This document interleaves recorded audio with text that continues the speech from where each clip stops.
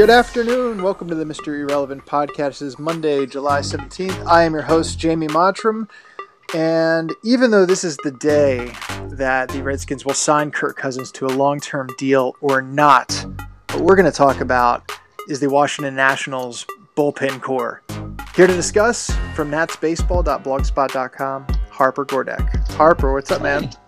Nothing much. You've got a long time to talk about Kirk Cousins, so let's do the Nationals while we can. I just wanted to welcome everybody in, and then weed out the people who weren't like the diehard DC Sports / Nats baseball fans. No more Kirk Cousins stuff unless there's breaking news as we're talking, and then you're going to need to be a instant expert on Kirk Cousins. Just be warned. Okay. But there was big news in the Nats world that I want to talk about. Over the weekend, they pulled the trigger on they pulled the trigger on shooting the bullpen that they had, and they brought in two new guys from Oakland, Sean Doolittle and Ryan Madson, two guys that were relief trade targets coming into this trade deadline period. So it's not totally unexpected. What they gave up was Blake Trinan, who had been their closer coming into the season. That lasted for like a week. And two prospects, a last year's second rounder and last year's third rounder, neither of whom was a top prospect within the organization, though they're both so young that who knows. So, did you like the deal? Yeah, I mean, I really like the deal. First of all, one of the fears going into it was that the Nats weren't going to fully address the bullpen needs. And by that, I mean they needed more than one arm. They needed at least minimum two. They probably could use three. And, once the whole trade deadline process starts going, it can get away from you sometimes. And the fear would be that, maybe they get one good arm and one mediocre arm and they have to call it a day. Maybe they don't match up with certain people. They go hard after David Robertson and they don't get them. In this deal, they get two good arms immediately. And on the flip side, they don't really have to give up that much. So there's a lot left for them to deal if they want to go after another, like a established closer or a new starter or something else. So I really like the deal on that end. Were you surprised, given the Lerners' history, that they took on so much money in this deal? No, I think up until last year, they had a kind of tradition of not adding money mid-season. For every couple dollars they added, they would try to get rid of someone. They'd send Kurt Suzuki off somewhere. They try to even it out. But last year they brought in Melanson. They brought in another Oakland A, Mark Ripzinski. And that cost them about, $4 million, something like that. So they did bring in that much money. And for 2017, the amount that Doolittle and Madsen are going to cost is roughly similar. And so if they bring in another low-level reliever even, it's not too different. I think they've set a new standard for themselves, which is we will put in a few million to try to make the team better. So that didn't surprise me. If they do anything more from here, if they go and get a Robertson who's $11 million, so they'd be on the hook for another like 3 to 4 this year, or if they bring in a pitcher with that kind of type of salary, I'd be surprised. But this didn't surprise me. So coming into this, trade period, the Nationals had kind of flamed out, not just with their 8th and 9th inning guys, but also with their 7th inning guy. The trio of Trinan, Sean Kelly, Cody Glover that were kind of lined up for the back end of the bullpen coming into the season, it all flamed out in various ways. They haven't really had a closer for more than like a couple weeks at a time this year. I don't know if anybody's really been the closer for longer than that. Who do you think takes the mantle now? Is it Madsen or Doolittle? Is it a blend? Does it matter? I'd like to say it doesn't matter, but I feel like the Nats fan base definitely, and it feels like the clubhouse too. I think they want a closer. They for whatever reason psychologically they need that guy in that role that they can depend on in the ninth inning. So I think someone does have to be the closer. And I think based on the chatter you heard prior to the deal that they were looking at Madsen first. Madsen had 30 saves last year. He is more traditionally the closer, whereas Doolittle has kind of just um, found himself in that role one time a few years ago. Uh, I think Madsen will end up being the closer, and I think that's the right move, unless they go out and get like someone who's established in 2017 as a closer. Will either of these guys be fun to watch? You know, like if they have like nasty stuff, or are they like real animated on the mound? Like, what are we gonna enjoy about seeing Madsen or Doolittle, if anything? I mean, I think Doolittle's a fun guy to Mm-hmm. watch. These eccentric lefties types.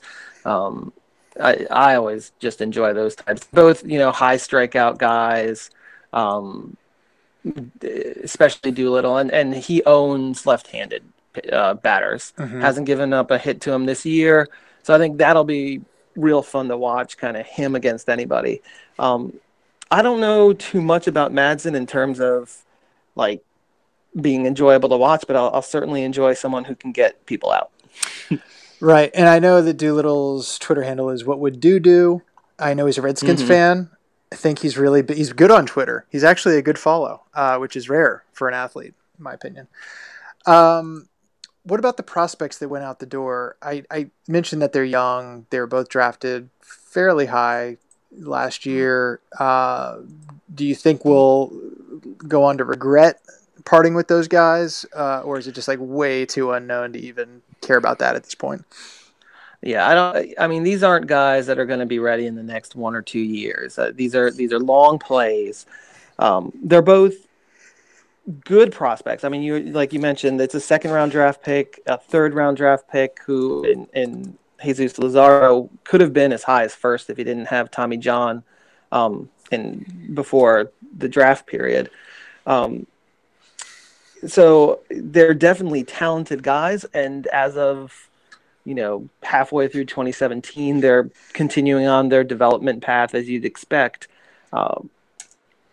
But they're not the type that right now you're thinking, oh, they're going to be a star. Mm-hmm. So we've lost a couple guys who would fill in kind of that, probably at this point, that 5 to 10, probably closer to 10 in your top 10 prospects for a team. It's a nice position, but it's not like a Robles or a Soto. It's not a guys that you think are going to be stars relatively soon. Could in 2021 we see the A's with Sheldon Neuse and Max Schrock, who they traded for Repzinski, in their starting lineup, and they could both be solid players? Yeah, that could happen. But if we're worrying about possibilities of 2021, I think we're focusing on the wrong thing. And what if, I mean, I'm not sad to see Blake Trinan go. It's been a tough year, but he was really good last year, and a few years back. He's got, everybody's always said he's got really good stuff. What are the chances he turns it around? I mean, I think, it's a kind of a tale of two Blakes. When he's not pitching in important situations, he seems to do fine. And last year, he kind of got a little lucky. The ERA was a little lower than it probably should have been. Mm-hmm. But he's been a consistent kind of like 3.5 ERA type of pitcher. Mm-hmm. And that includes most of this year outside of those moments. Mm-hmm. So I think if they put him in the right position, he'll do fine. And he's not going up for free agency anytime soon. So he'll give them a good middle relief arm for the next few years. I think they will try to probably make him a closer, in part because then they can, Billy Beane will want to trade him, and that makes him more valuable. But I'm not sure if he can do it. But I think he's fine, like mm-hmm. as a pitcher goes, and I think as a seventh inning guy, he'll do perfectly well, and they'll be happy with him if that's what they want to do. If they want to try to make him a closer, I wish them all the luck. I don't see whatever it is, that psychological hurdle that he hasn't been able to get over. I don't see him getting over it. So, still a couple weeks left before the deadline. they could still add to the bullpen. They just lost their fifth starter to Tommy John, Joe Ross. There's a lot of injuries up and down the lineup. Do you think they're done?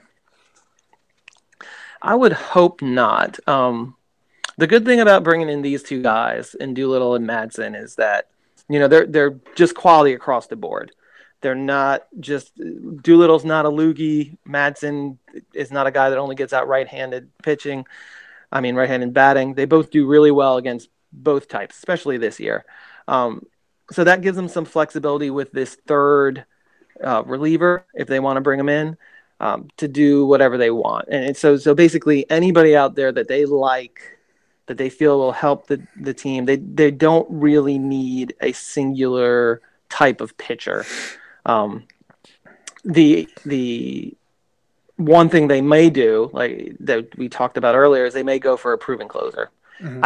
I kind of feel they won't. I feel like the cost is going to be too high for them to go out and get a Robertson, and he's pretty much the only one who would fit this bill. But that is something they could do. I think more importantly, I have to feel they go after a fifth starter. Given the way that Rourke has pitched for the most part this year, given the fact that Ross has the elbow issue, probably for Tommy John now, that they need to fill in that gap in their rotation, and they really don't have anybody. Like AJ Cole has failed, Austin Voth doesn't look like he's going to be it. So they need someone at least to fill in those innings. They're going to try with Edwin Jackson, I think tomorrow. I don't like the chances of that. So I think they'll bring somebody in. And at least for me, when I look at like going into the playoffs, I count on Max being there. But I don't count on Strasburg being there, given his injury history. I don't count on Gio pitching well through the end of September, given his pitching history.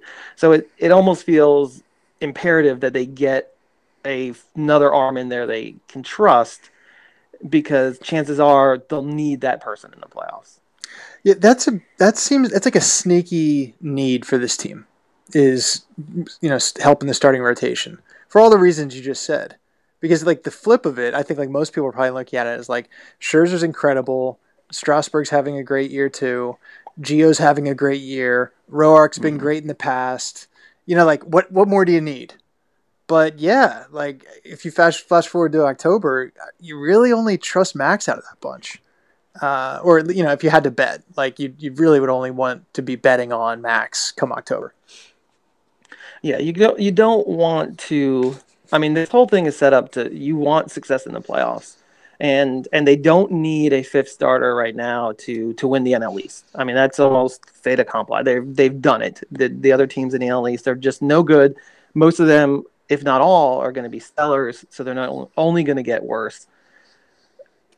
So they have to look toward the playoffs, and in my mind, you have to look to the fact that the Nats just the pitchers that they're relying on, only Max is reliable, and they have to move forward with that. I mean, and that's one of the things you have to think about bringing in a third arm here for the bullpen, is that if there's one thing you can say about negative about the trade, is that Madsen's old.